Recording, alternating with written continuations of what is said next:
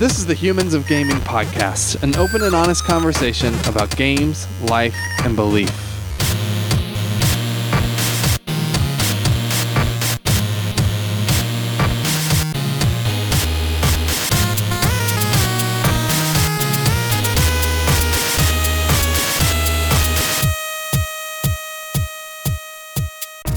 Hello and welcome to Humans of Gaming. I'm Drew Dixon. I'm the Chief Content Nerd at Love Thy Nerd, and you are listening to the Humans of Gaming podcast. I don't have a co-host today because Chris is ill.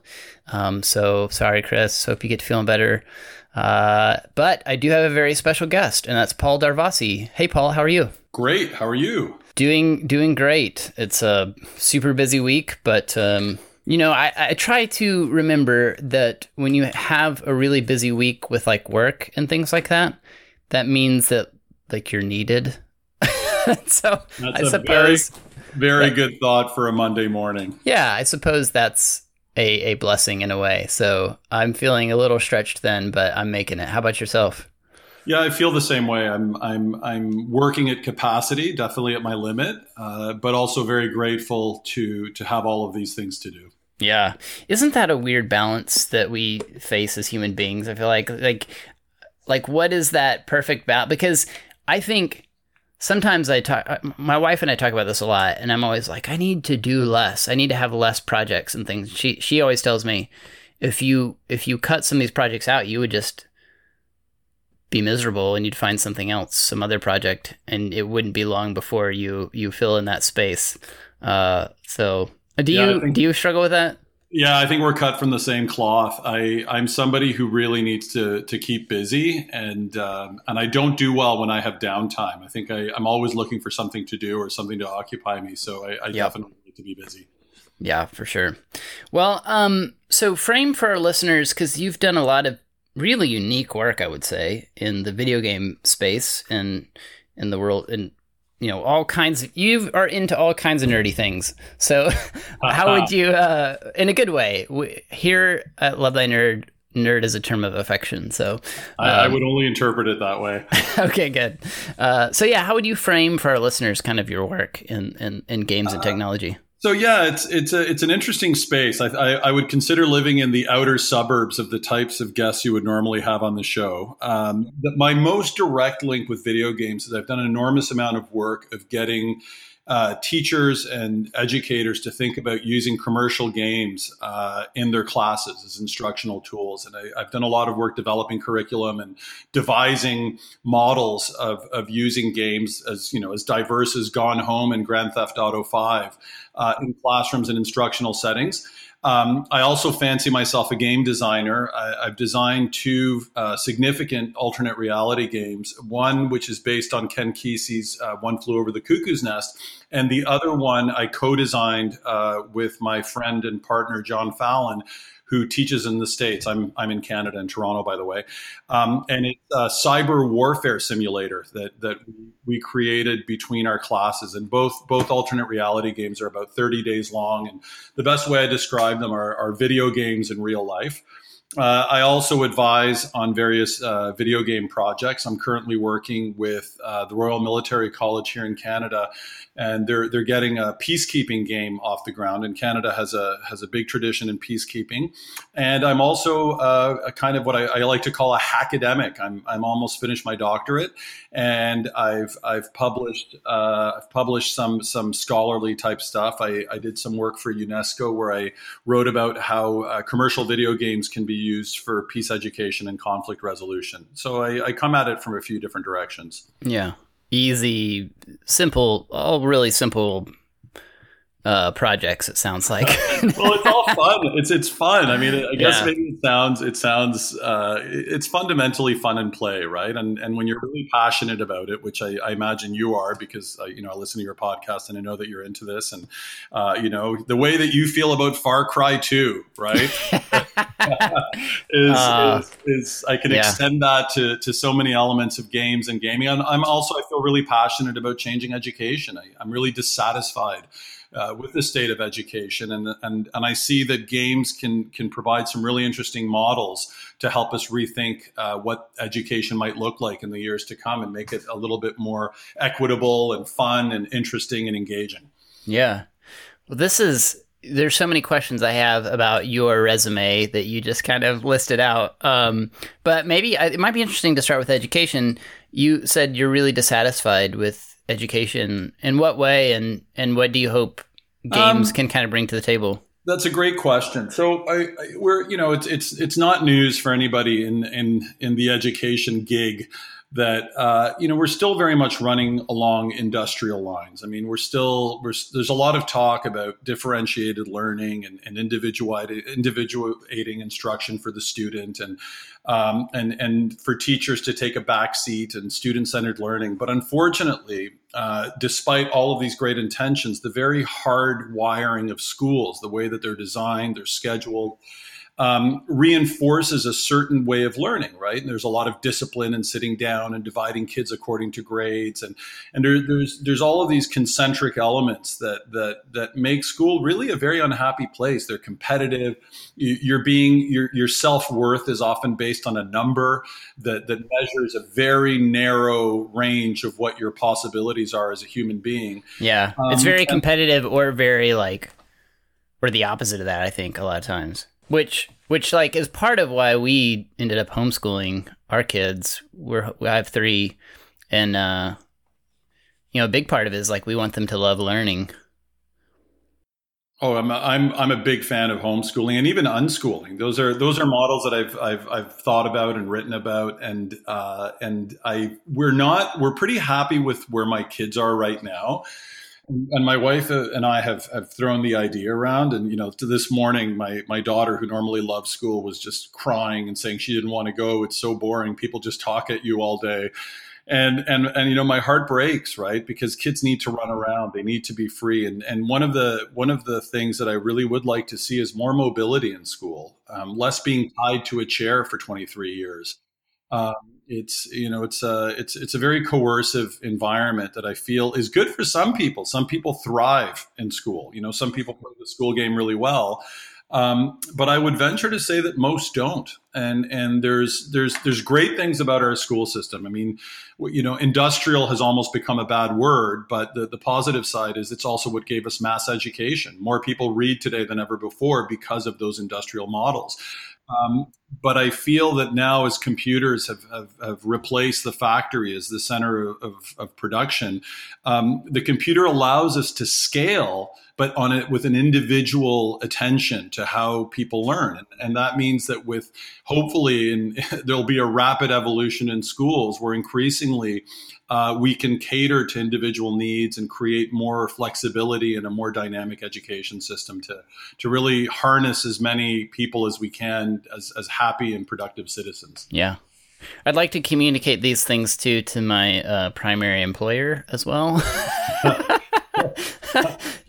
More mobile work opportunities, and now I get some of that already, so I can't complain. A lot of people are stuck at a desk 5 days a week, and I don't have to do that, at least. But well, that's good. Or the same desk. What's your primary employment? I'm an editor for a publishing company. Yeah. Oh. Yeah. So I edit books and curriculum and that kind of thing. So that's great. Yeah. And you don't have to, I mean, I imagine for that, I don't know what the rules and regulations are, but I mean, you could do that at a Starbucks, right? You could do Yeah. That's the thing. I can do 80-90% of what I do from home. And I get to do that a couple days a week. My employer lets me work from home a couple days a week or work from wherever. But I would like even if that were even more days a week. So, well, I definitely think we're moving in that direction. I think telecommuting is going to increase a lot. I think there's going to be a shift in culture where it'll be more common to work, if not at home, at least in like little collectives in your community and stuff like that, which I hope will reduce traffic and I hope will reduce commuting times. And that will also possibly really help a different vision of education, because schools are often just babysitting services. If mom and dad are at work all day, then what do you do with the kids, right? You got to put them somewhere. And it'd be interesting that as people, are not necessarily working 9-to-5 jobs and are able to stay at home, whether that's going to incentivize a change where kids can return to the community a little bit more, maybe go to the official school 3 days a week and stay home with their parents 2 days a week and do some cool online virtual reality type work, which would advance their education, but not necessarily have to leave the nest to do that. Yeah, definitely. And you've done a lot of work in the realm of bringing like play and games into the education space. Is that something, I think it seems like obviously that's something you're passionate about. What do you think play brings to the table? Like why are games great education tools, and why are you doing that kind of work? So I feel that even in the animal kingdom, play is the way that you learn, right? When a little kitten is pawing at a ball, it's essentially simulating murder in its in its early stages. It's playing, but it's getting ready for its predatory life in adulthood. And I feel that when I watch my kids when they play, it's intense learning. They're almost in a zone in that kind of flow zone when they're playing, but you can almost see all the different things that they're picking up along the way. And I think that it's a very fundamental way of human learning, and we're engaged by play. And unfortunately, beyond the early years, enlightened kindergarten programs and some early elementary programs will put an emphasis on play and recognize the value of play. But I think that gets lost when you start grinding out in the later grades, particularly in high school, and particularly in situations like much of the States where you're working towards standardized tests and trying to get into top schools. And that doesn't leave a lot of room for fun and play. And it becomes, a real grind, and not in the fun World of Warcraft sense of grind.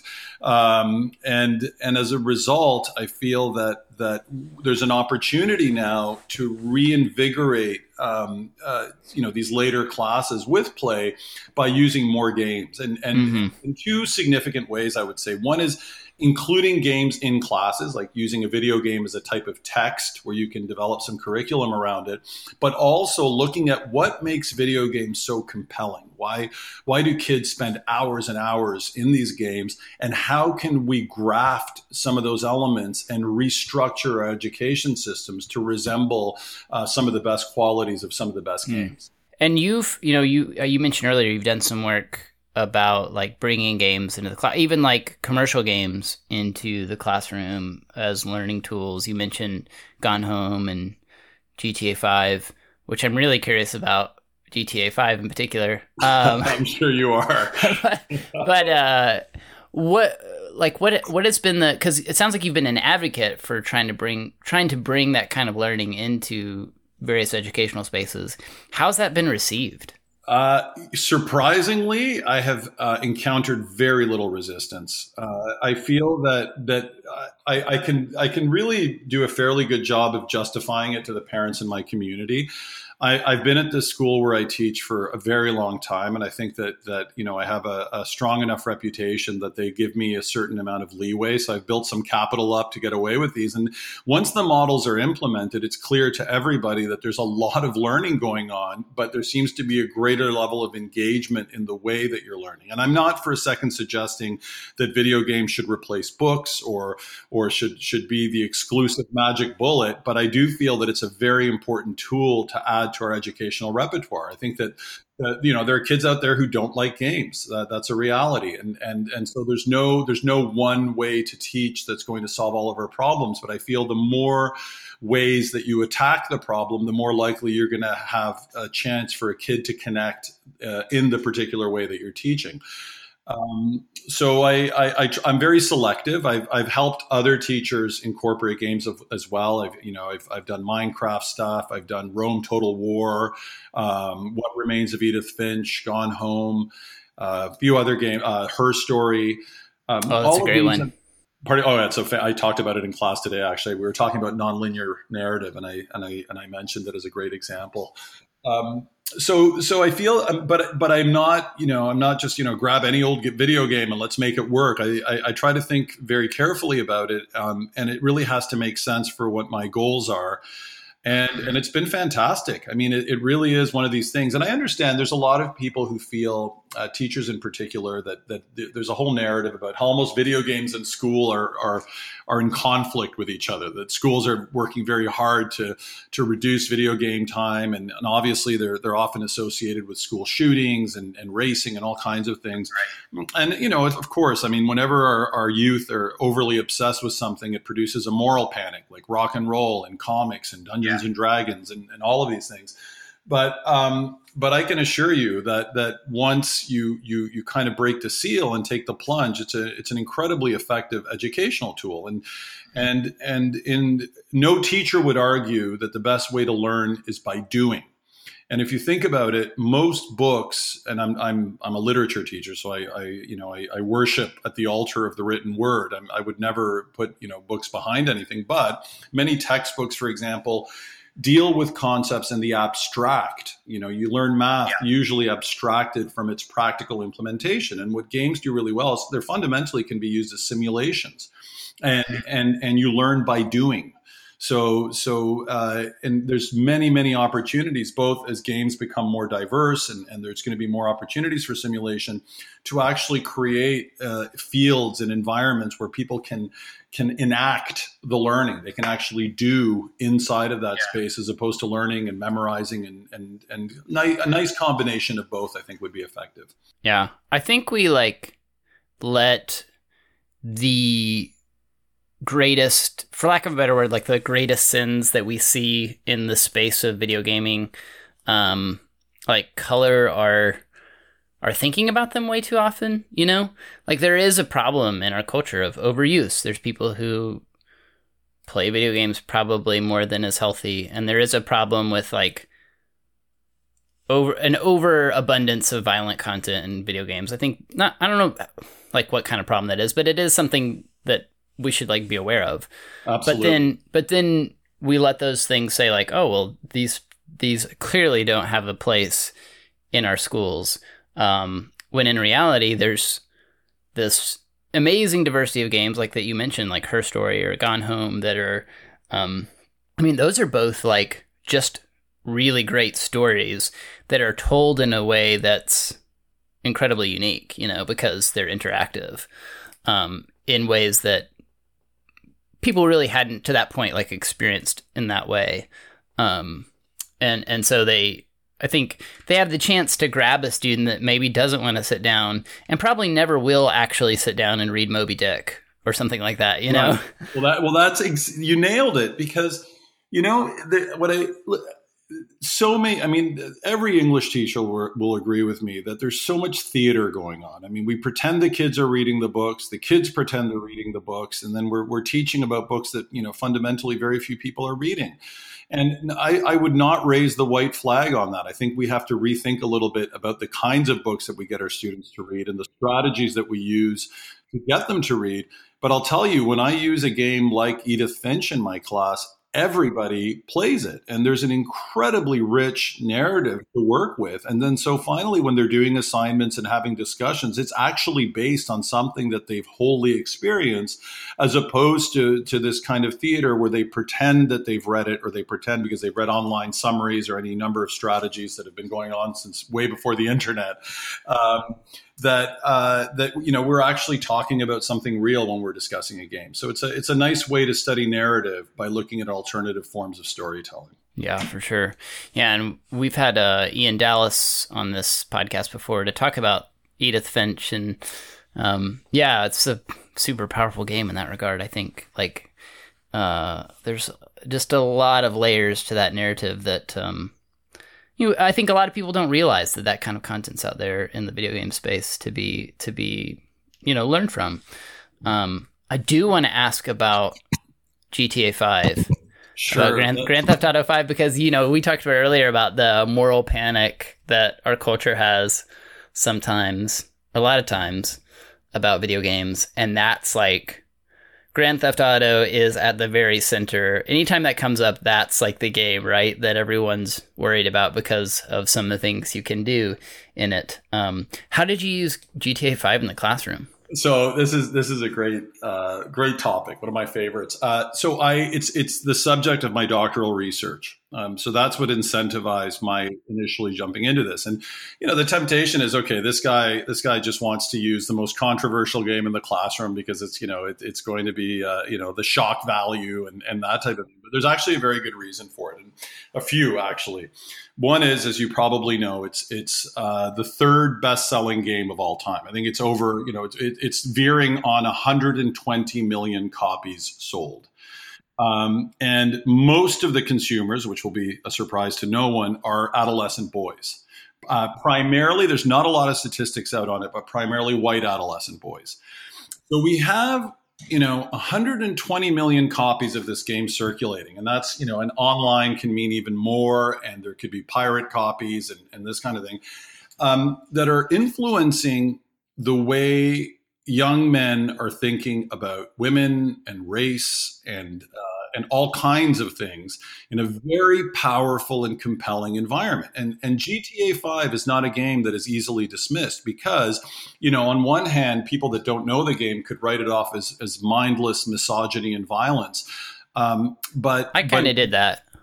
Not like necessarily mindless violence. Because, I think it's important to recognize that GTA 5 is super fun to play.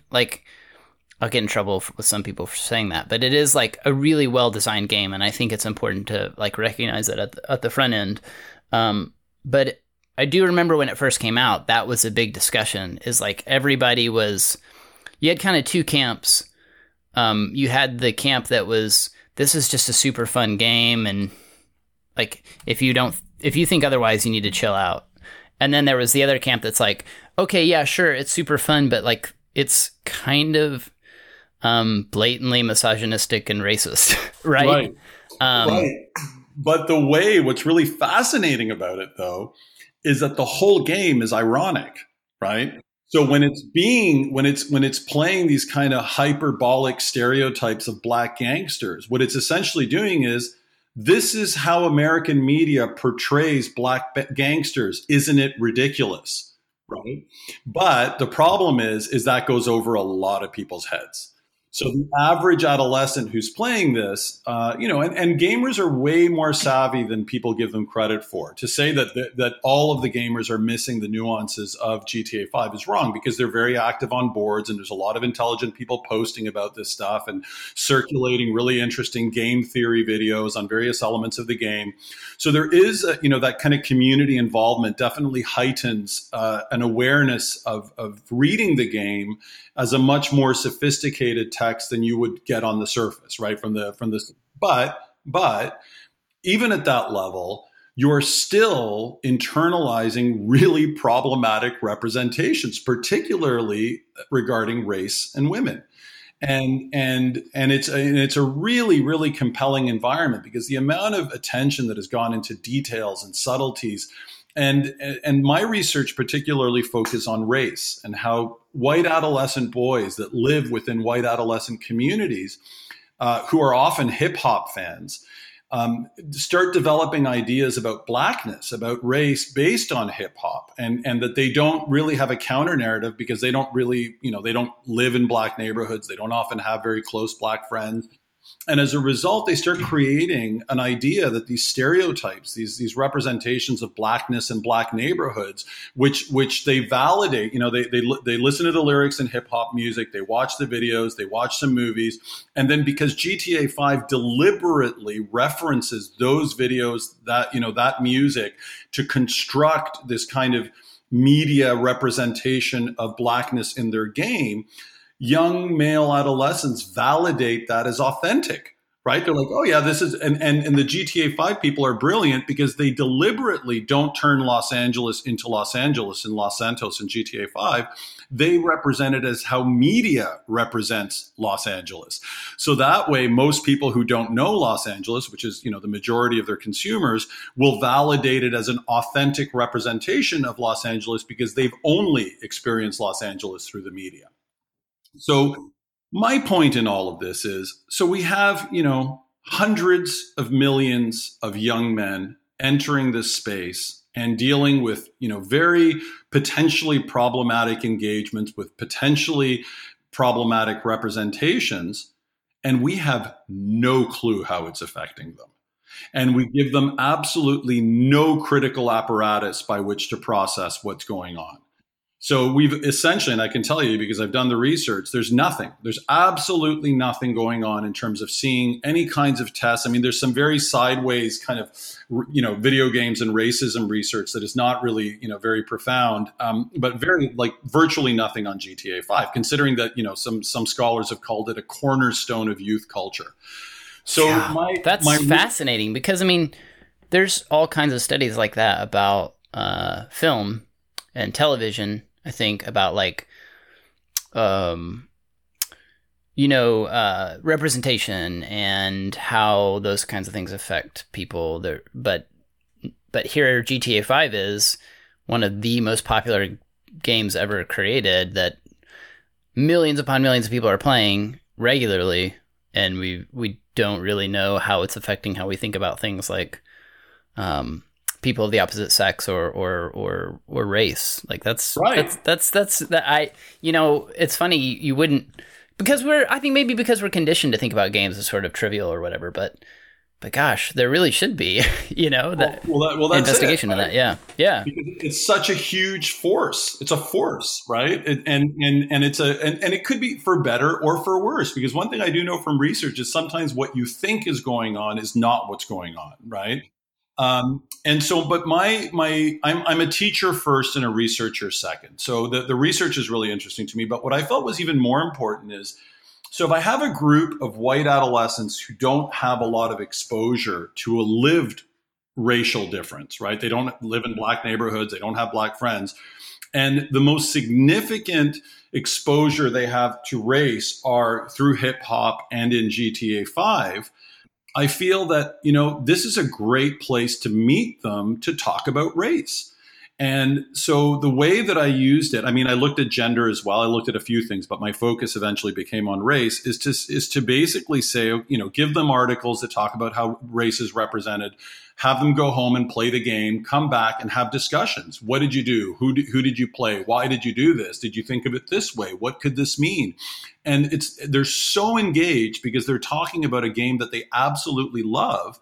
But there were literally some transformative experiences where kids that had been absolutely blind to the assumptions that they had made about race and the realities of, for things like Black lives and Blackness and the nuances that they missed, because they've only been living in a media bubble that represents a very narrow view of Blackness.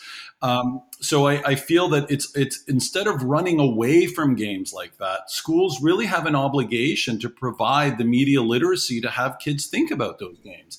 And the way that you can do it practically, because believe me, you're not going to get GTA 5 into too many schools. I had to jump a bunch of hoops and really, massage a whole bunch of people to make sure that, I was able to do this. But if you do run some kind of a class or as an opportunity to think critically about media, you can offer the option, let's look at how race is represented in film, television, and video games. If you happen to already have played GTA 5, talk to me about what you're seeing, what that means.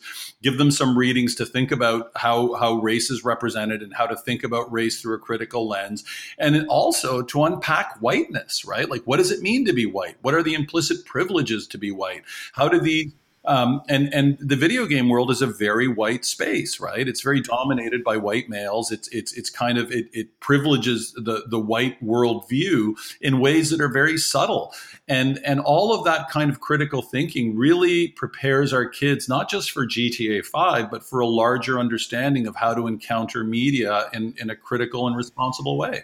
Yeah, that's great. I think that's a big part of what we're trying, I don't know how well we do, but we're trying to do with Love Thy Nerd is that we feel this need to help people be more thoughtful about nerd culture, all these things nerd culture is such a big deal right now with, not just things like GTA, but the Marvel universe and, all these things board games are growing like crazy right now.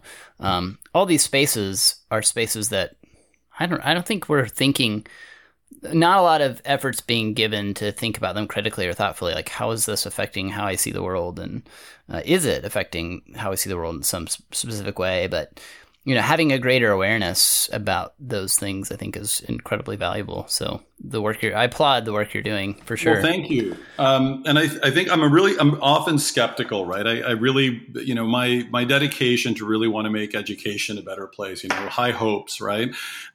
It really, I think, a fundamental, if you really want to see change, you really have to come up with stuff that works. And if it doesn't work, you shouldn't pretend that it does, because that's not going to get anybody anywhere. And what really surprised me, which, is often a shock to me, is that it worked really well. That not only were the kids having amazing discussions around the game and around other games that I've used, but through the more researchy stuff, where I definitely measured changes and that type of things, there were some remarkable transformations in worldview based on that experience and their investment in that experience. Well, I do want to get to your kind of personal background, but one last kind of question about the work that you do. I think we probably have a handful of listeners who don't actually know. I mean, like, we throw this word around a lot, but what is an alternate reality game? And maybe talk a little about the work you've done there. Sure. Well, it's funny. When I designed my first alternate reality game, I didn't know what an alternate reality game was either. You're like, oh, I did that. There you go. I made one. Didn't realize that's what it was. Yeah, that's right. I was desperately looking for some label for what had happened and encountered that. I think that the premise was I'd done a master's in education and technology, and I ran into a phrase at the end of one of these scholarly articles that said, don't just think about putting video games in your class, think about turning your class into a video game. And I was like, wow, what a fascinating concept. But at the time, I couldn't really find any models or anybody to turn to. So it kind of germinated in the back of my mind. And it just happened, it's a really long story, but in a nutshell, it was the end of the year. I was teaching seniors. I knew they weren't going to be engaged. I had to teach One Flew Over the Cuckoo's Nest. And through a series of, strange thoughts, I thought, why don't I turn this whole thing into a game? And the thing is a bit of a social critique too, because I realized that the way that Ken Kesey describes Nurse Ratchet's ward in the asylum really kind of resembles school. So I thought, there's a very blurry line between this asylum and the school. Oh, so it wouldn't really take a lot to turn the school into the asylum. And what I did is I basically sprung it on the kids. I out of nowhere, all of a sudden, there were propaganda videos, and they were being sent on secret missions, and they were earning points instead of grades. And I made everything relevant to the text. And in a sense, for your listeners, it creates, it's almost like a bit of theater, not a lot, taking video game elements like levels and points and achievements and all those elements, but also almost running class like a story, where they were no longer in a class. They were patients in an asylum, and they didn't have to role play. They just had to respond to the various situations they were being put into. There was this tyrannical nurse. And in the end, what was fascinating about it is that and this is all very inadvertent. The first time I ran it, I was making it up as I went along, and it was an incredibly stressful and emotionally taxing thing to do. But over the several years that I ran it, I better designed it and refined it. And what I realized, what emerged, was that while it was in some ways parodying or amplifying the absolutely worst parts of education, like uniformity and authority and coercion and humiliation, it was simultaneously kind of pointing to a vision of education where basically you had the freedom to do what you wanted. You could select your missions. You could do work on your own time. It was fun. It was subversive. It was playful. It had an economy. The game was run at the end of the year, where they feel this God-given right to do nothing, where they've gotten accepted into college. And so it was a way to incentivize them. And what happened was they ended up doing more work or producing more stuff during that last month of school, where they typically check out, than they had all the rest of the year. And they did it in a way that was really playful and fun. And the heart of it, one of the keys to success, was that instead of assigning homework or assigning regular work, they could at any point request a task which was tailored to whatever they wanted to do. So a kid could say, hey, they would send an email to the big nurse, right? And the big nurse would receive an email, and they'd say, I'd like to do an engineering task. right? They're into engineering. So then the big nurse would send them this really kind of colorful task, a mission or a quest, where they had to create the schematics for a fear detection machine, which is something that's referenced in the novel.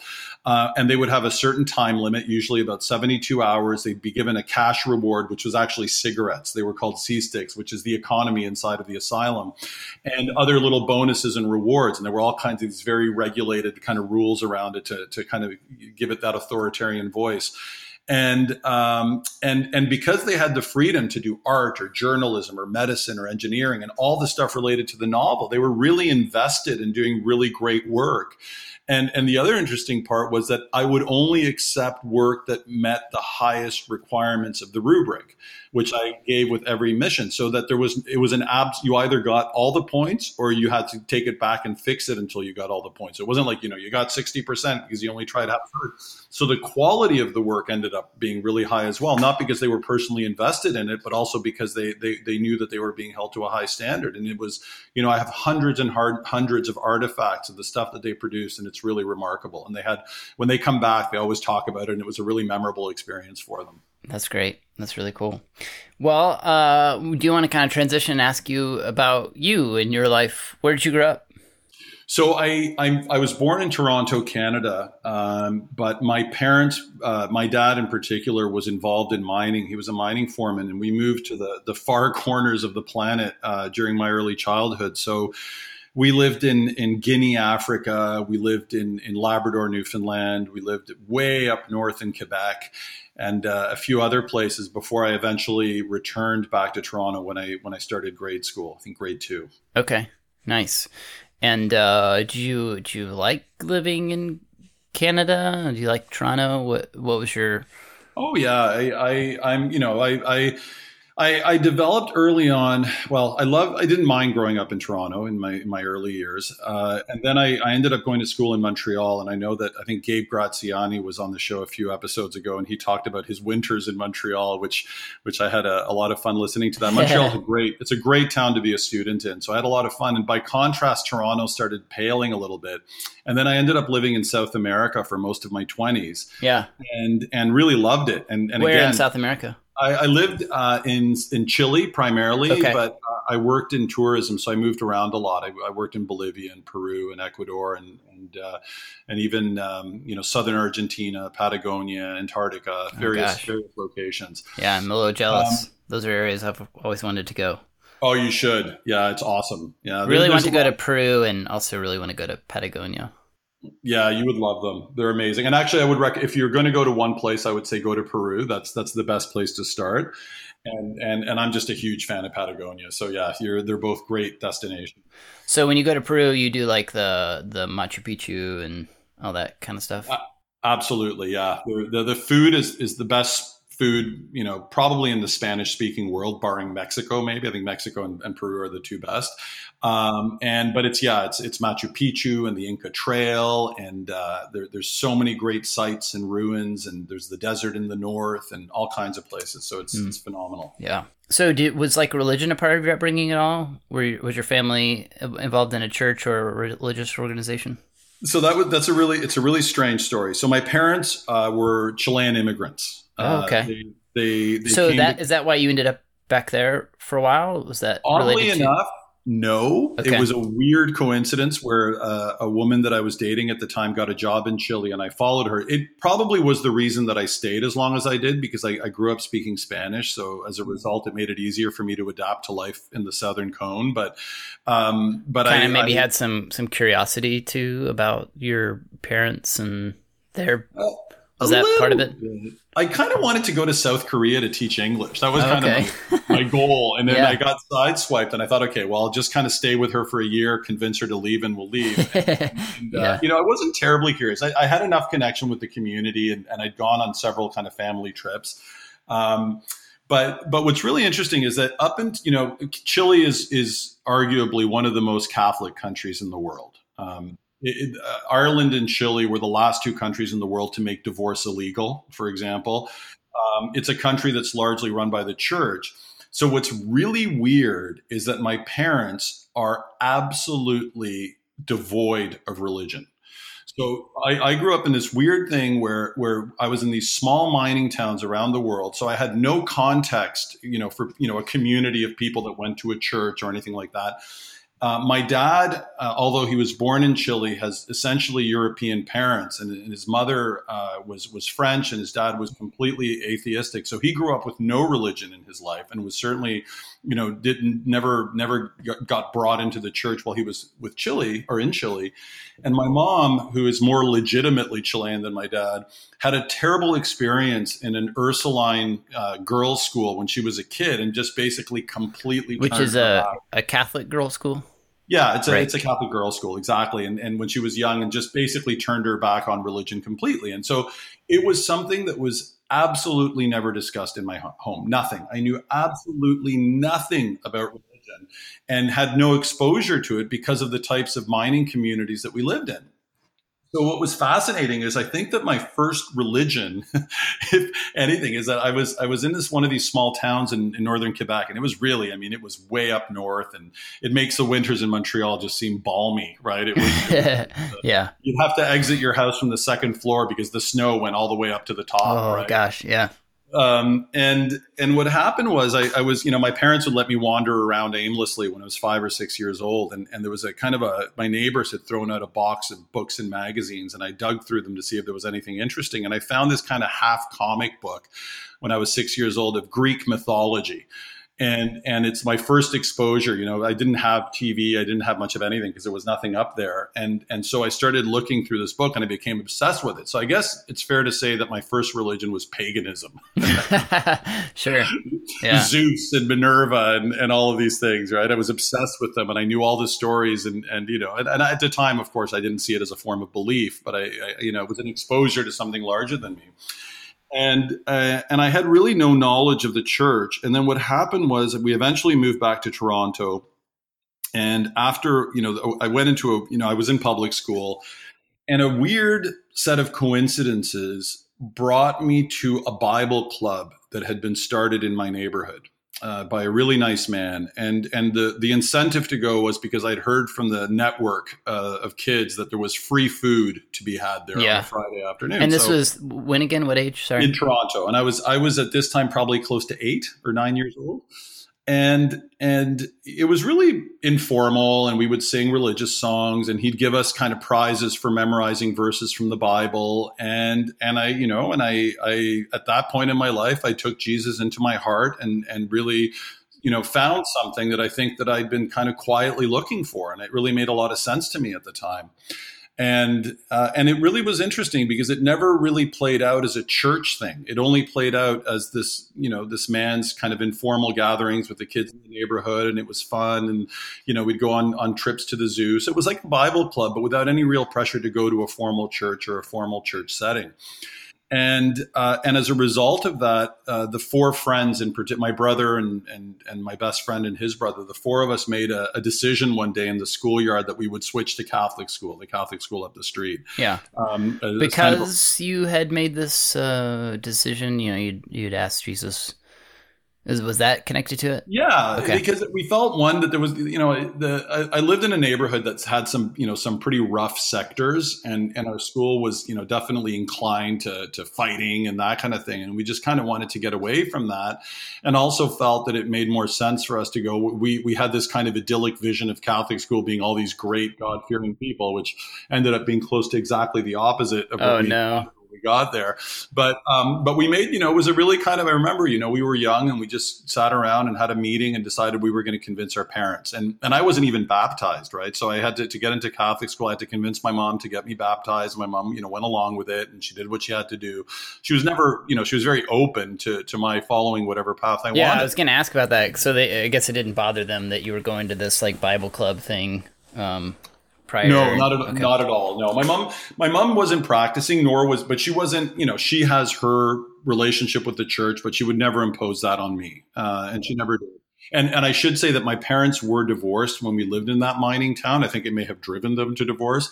So I was currently at the time, my dad stayed in Quebec, which is the French province in Canada. And I was currently living with my mom at the time. And there's an important reason I have to mention that is that, so a few years into Catholic school, my mom gets remarried to a gentleman who is a practicing Christian and goes to church every Sunday. Yeah. Protestant? Pardon me? Hey, he was Protestant or no, Catholic? Okay, he's Catholic. Roman Catholic. All of this is playing out in a Roman Catholic scheme, and then so what happened was that he started forcing us to go to church, and through my whole kind of process, nobody had ever forced me to do anything. I had been willingly part of this belief system that I bought. Willingly subjected yourself to Catholic school. Well, that's it, right? Exactly. And even the Catholic school was pretty light. I mean, we had to take a few religion classes and that type of thing. We do prayers in the morning, which we wouldn't in public school. But it was, I remember deliberately being, the kinds of things that scare you. Before I started Catholic school, I was panicking because I didn't know if I would be doing the sign of the cross properly. I didn't know if there was a certain way of doing it, and that everybody would see me as this outsider. And it was definitely a concern for me. Yeah. I remember going to mass with some friends, like when I was in like middle school, high school, and being nervous that I didn't know the like lingo and stuff. So I can relate. Yeah, that's the thing, right? They know all the responses, and it was all new to me, and especially because my the trajectory of my faith at the time had not included the formal religious aspect, the formal church aspect. And what happened, weirdly enough, is both the dawn of adolescence and all the kind of skepticism and rebellion that comes with it, and the kind of increasing dislike for being coerced into going to church every Sunday kind of distanced me from religion and eventually turned me away from it. Not religion, but Catholicism and Christianity. And through my high school and university years, one thing that I was always interested in is the Bible. I'd always had an interest in the Bible, and it became less of a religious text for me and more of a literary text. And because I eventually studied literature, knowing about the Greek gods and all the classical mythology as well as the Bible was really useful. But what I retained from all of that is an open mind and a deep sense of spirituality that has never found a home, and that's why I would classify myself as a hopeful agnostic. I see that I'm always very, when people are very quick to dismiss religion, I say, look, don't let the human institutions get in the way of the messages that lie underneath. Right. Because there's a lot more going on, I think, in any religious practice than we often see. There's a lot of depth and a lot of beauty to all of these different faiths. And that I'm not one to dismiss any of them. I'm really curious about all of them. And I still, I'm always looking and thinking, and I think in many ways, I switched to literature as a way to connect with the universe and a way to think about things on a larger scale. And I feel that I'm somebody who's always going to be searching and keeping an open mind about the possibilities. I don't close my mind to anything. But I do, my skepticism lies in the fact that that we manifest our ideas of things that are so much greater than us in very human ways. And sometimes those human ways can limit our view of the possibilities that lie, latent in the universe or whatever, whether it's by design or not. I cannot conclusively say whether it is or it isn't. I'm also interested in the idea that we may be living in a simulation. Yeah, well, that's so fascinating. Yeah, I think, as a Christian, I can honestly say, like, that's something that I think is like problematic, I would say, about the way people sometimes read the Bible is that, like, and I'm one of those, I don't know, some people think it's crazy. I'm one of those crazy people that do think that it's an inspired text, but it is also very human. Like, it is a very human book. Like, the fingerprints of human beings are all over it. And I think we would read it even Christians would benefit a lot from realizing that as they read it. It would benefit them more, I think, in a way. So it's interesting that you brought that up. It's funny when you say that. It's almost that the book inheres the duality of Christ. Because the way you're describing, by inspired, you mean that it retains kind of not just the human fingerprints, but that kind of breath of divine inspiration, right? It's kind of that meeting point between the divine and the human, and which very much I think characterizes kind of Christ's role in Christianity. And I would never dismiss the inspirational aspect of it. In fact, I think that the barrier with the Bible is really the language, the fact that we're reading it in translation. And I'm convinced that if we were able to read it in its original language, there are all kinds of little nuances that would pop up that would really show you how divinely inspired it may very well be. Yeah. I tried to do that. I've actually been to seminary, and I studied Greek and Hebrew. Wow. Did a lot of Greek and got really good at it for a while, to where I could read the Greek New Testament. Hebrew never clicked with me in the same way, but it is a game changer, I will say. When you can read the text in its original language, is sort of a game changer for understanding. Also, just like making it, I think it's a really important thing for modern day Christians to try to like do the best we can. I mean, we can't do this completely, but do the best we can to get in the mindset of a, like if you're reading the New Testament, get in the mindset of a first century reader in, right, Philippi or in Rome or something like that, or Corinth. You're right, exactly. Yeah. And I think sadly, a lot of the times the way we read the Bible as Westerners is like, give me some platitudes. Just give me like a quippy one-liner that I can hold on to this week, which I'm not saying that's completely wrong or something, or that there's no value in those quippy one-liners. I think a lot of people find benefit from it, but well, that's the beauty of the book, right? That it services a whole range of audiences. In the sense that if you're a super intellectual theologian, you're going to find nourishment. And if you're just somebody that goes to church to get a very quick guideline as to your behavior that week, you also get that as well. Yeah. Right. Yeah. You described yourself as a hopeful agnostic. I'm curious if you could answer, like, what keeps you hopeful? So what I feel is that I'm very suspicious of the coherence of our lives, right? Things seem to be, it could very well be a big, biological accident or a chemical that has brought us on this planet and triggered, evolution and all these types of things.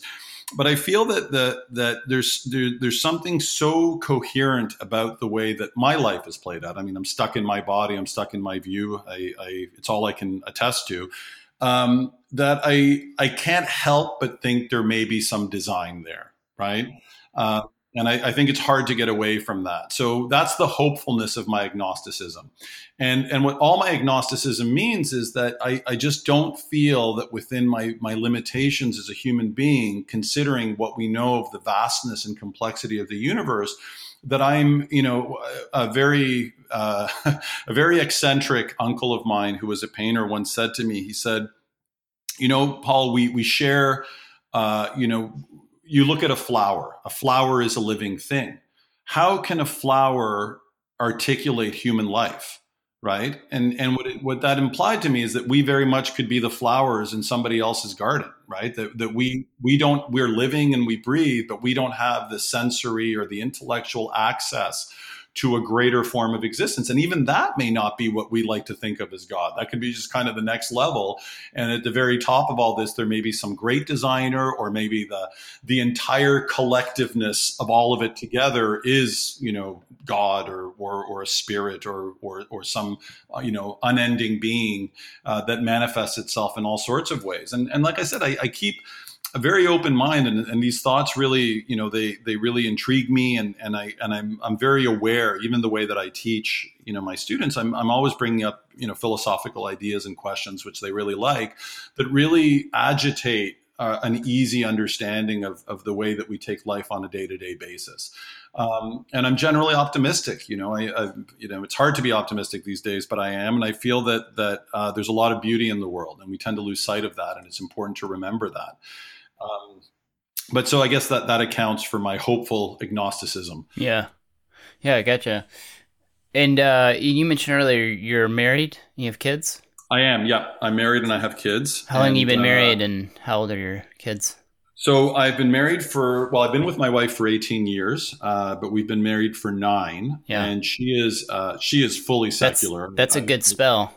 Yeah, it is. Yeah, we've been together. Yeah, I'm fortunate enough that we've kind of figured each other out. Yeah. We've definitely, a marriage is never a 100% easy thing. It always requires a bit of work and sacrifice, and certainly that's been the case. But we're partners in crime, which I think is fundamental. We're best friends, and that's seen us through all kinds of things. That's a really beautiful thing when you mentioned this phrase, we kind of figured each other out, So it's funny you were asking about my wife and kids, and I'm in the pursuing the theme of faith. What was really interesting is, so my wife is very secular. I would say she's even, I would barely call her agnostic, although I think she does identify as agnostic, and very suspicious of religious institutions, all religious institutions. And so I've Has definitely she had some bad experiences, or? Not directly, but I think that she sees that a lot of really bad stuff has happened to a lot of people because of religion, a lot of wars and death. And she says, how can this be good? Right. Even if the intentions are good, the institutions are not good. And it's, so that's her view.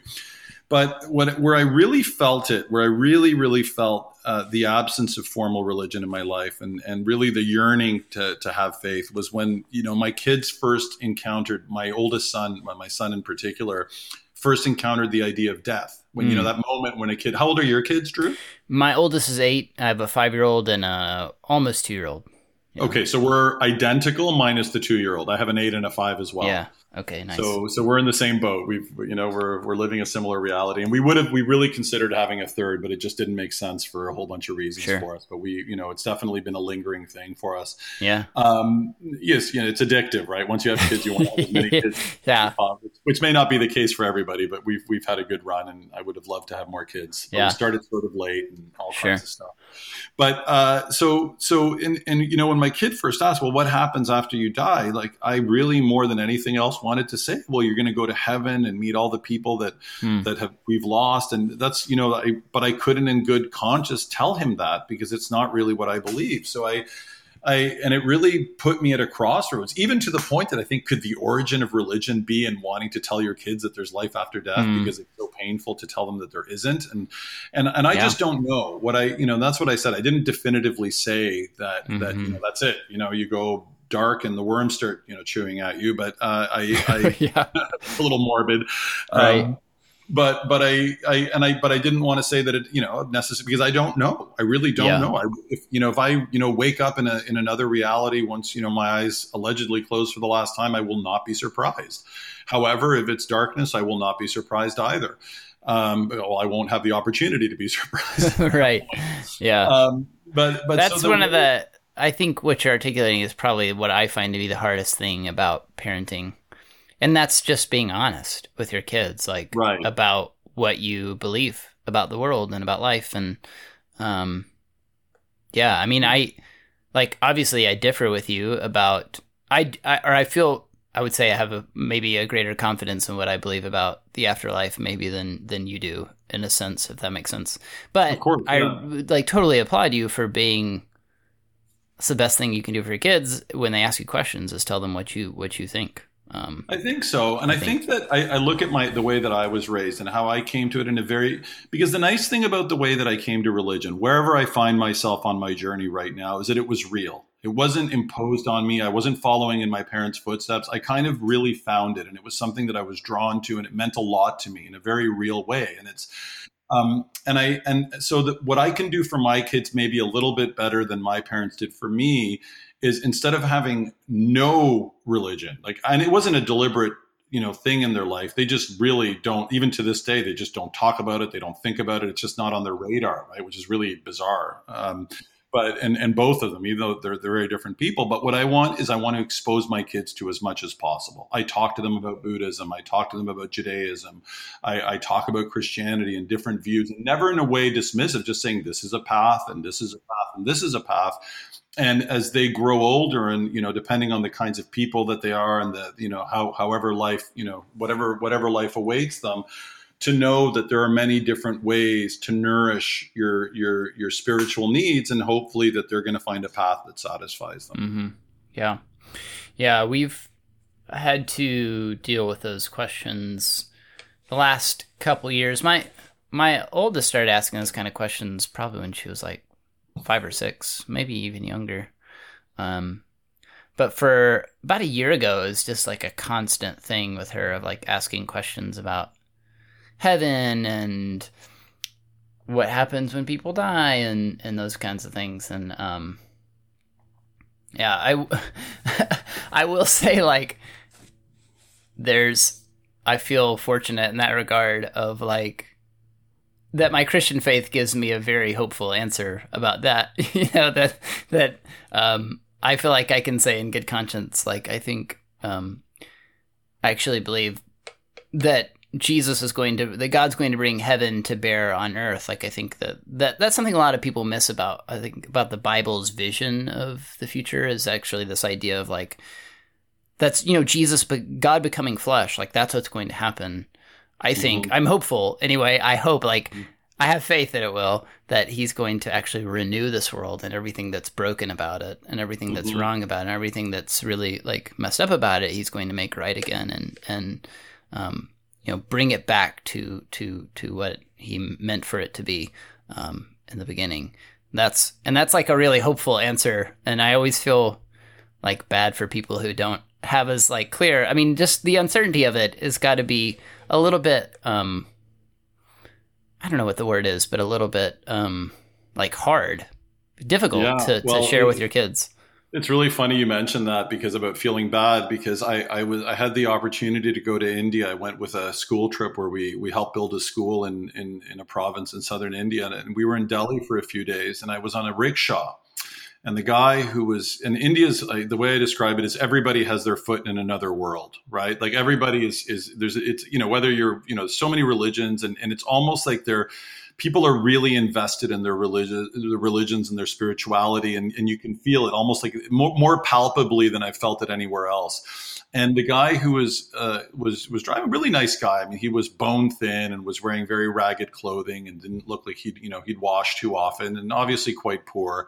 And here I am, the kind of wealthy Westerner that has everything I could ever hope for. And he was driving me, and he's really nice, smiley guy. And he turns around and he says, I think he was Hindu, and that, he's got friends that are Muslim, and he's talking to me about religion. And he looks at me and he says, so what's your religion?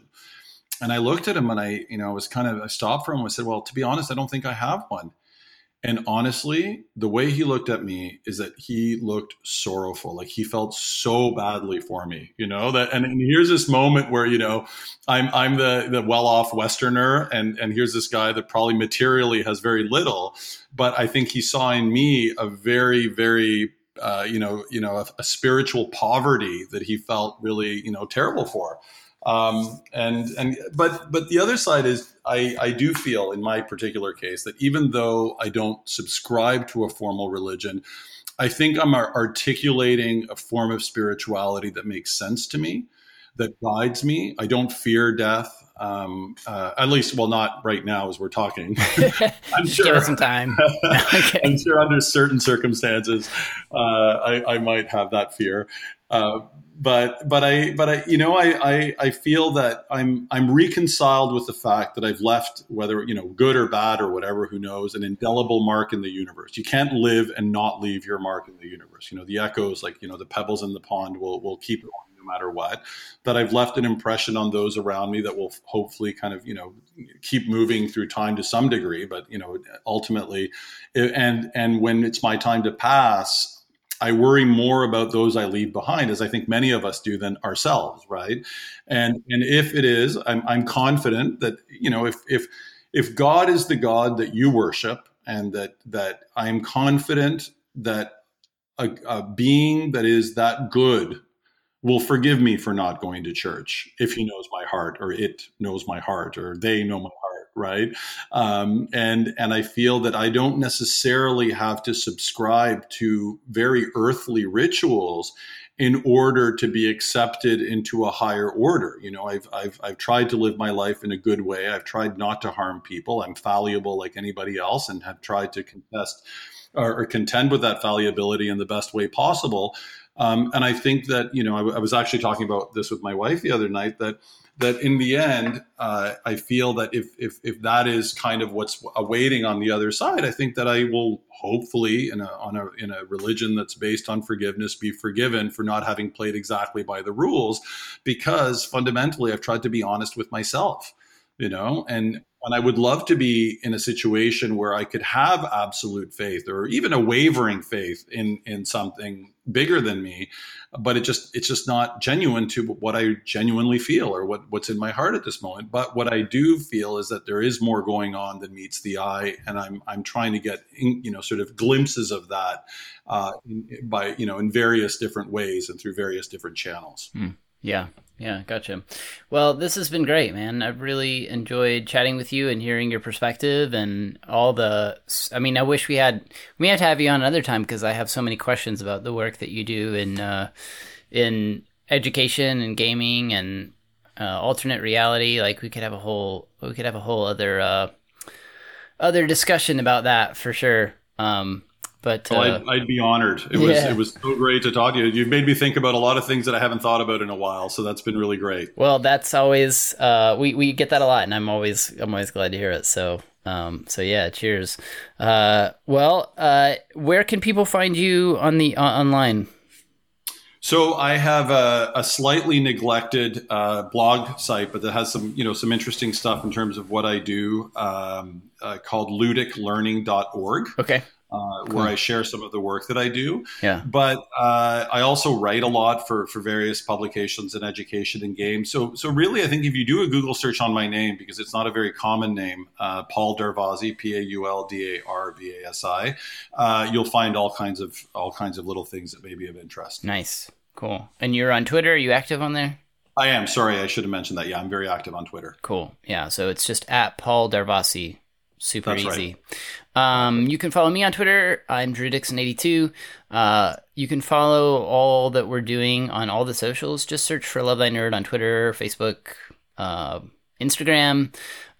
There's also a Facebook community that we have. It's just called Love Thy Nerd Community, and it's on Facebook. So just search for Love Thy Nerd Community. When you're on Facebook, you're going to want to like our page, the Love Thy Nerd page, and then request to join our community. And once we have ensure that you're not a robot, we'll let you in.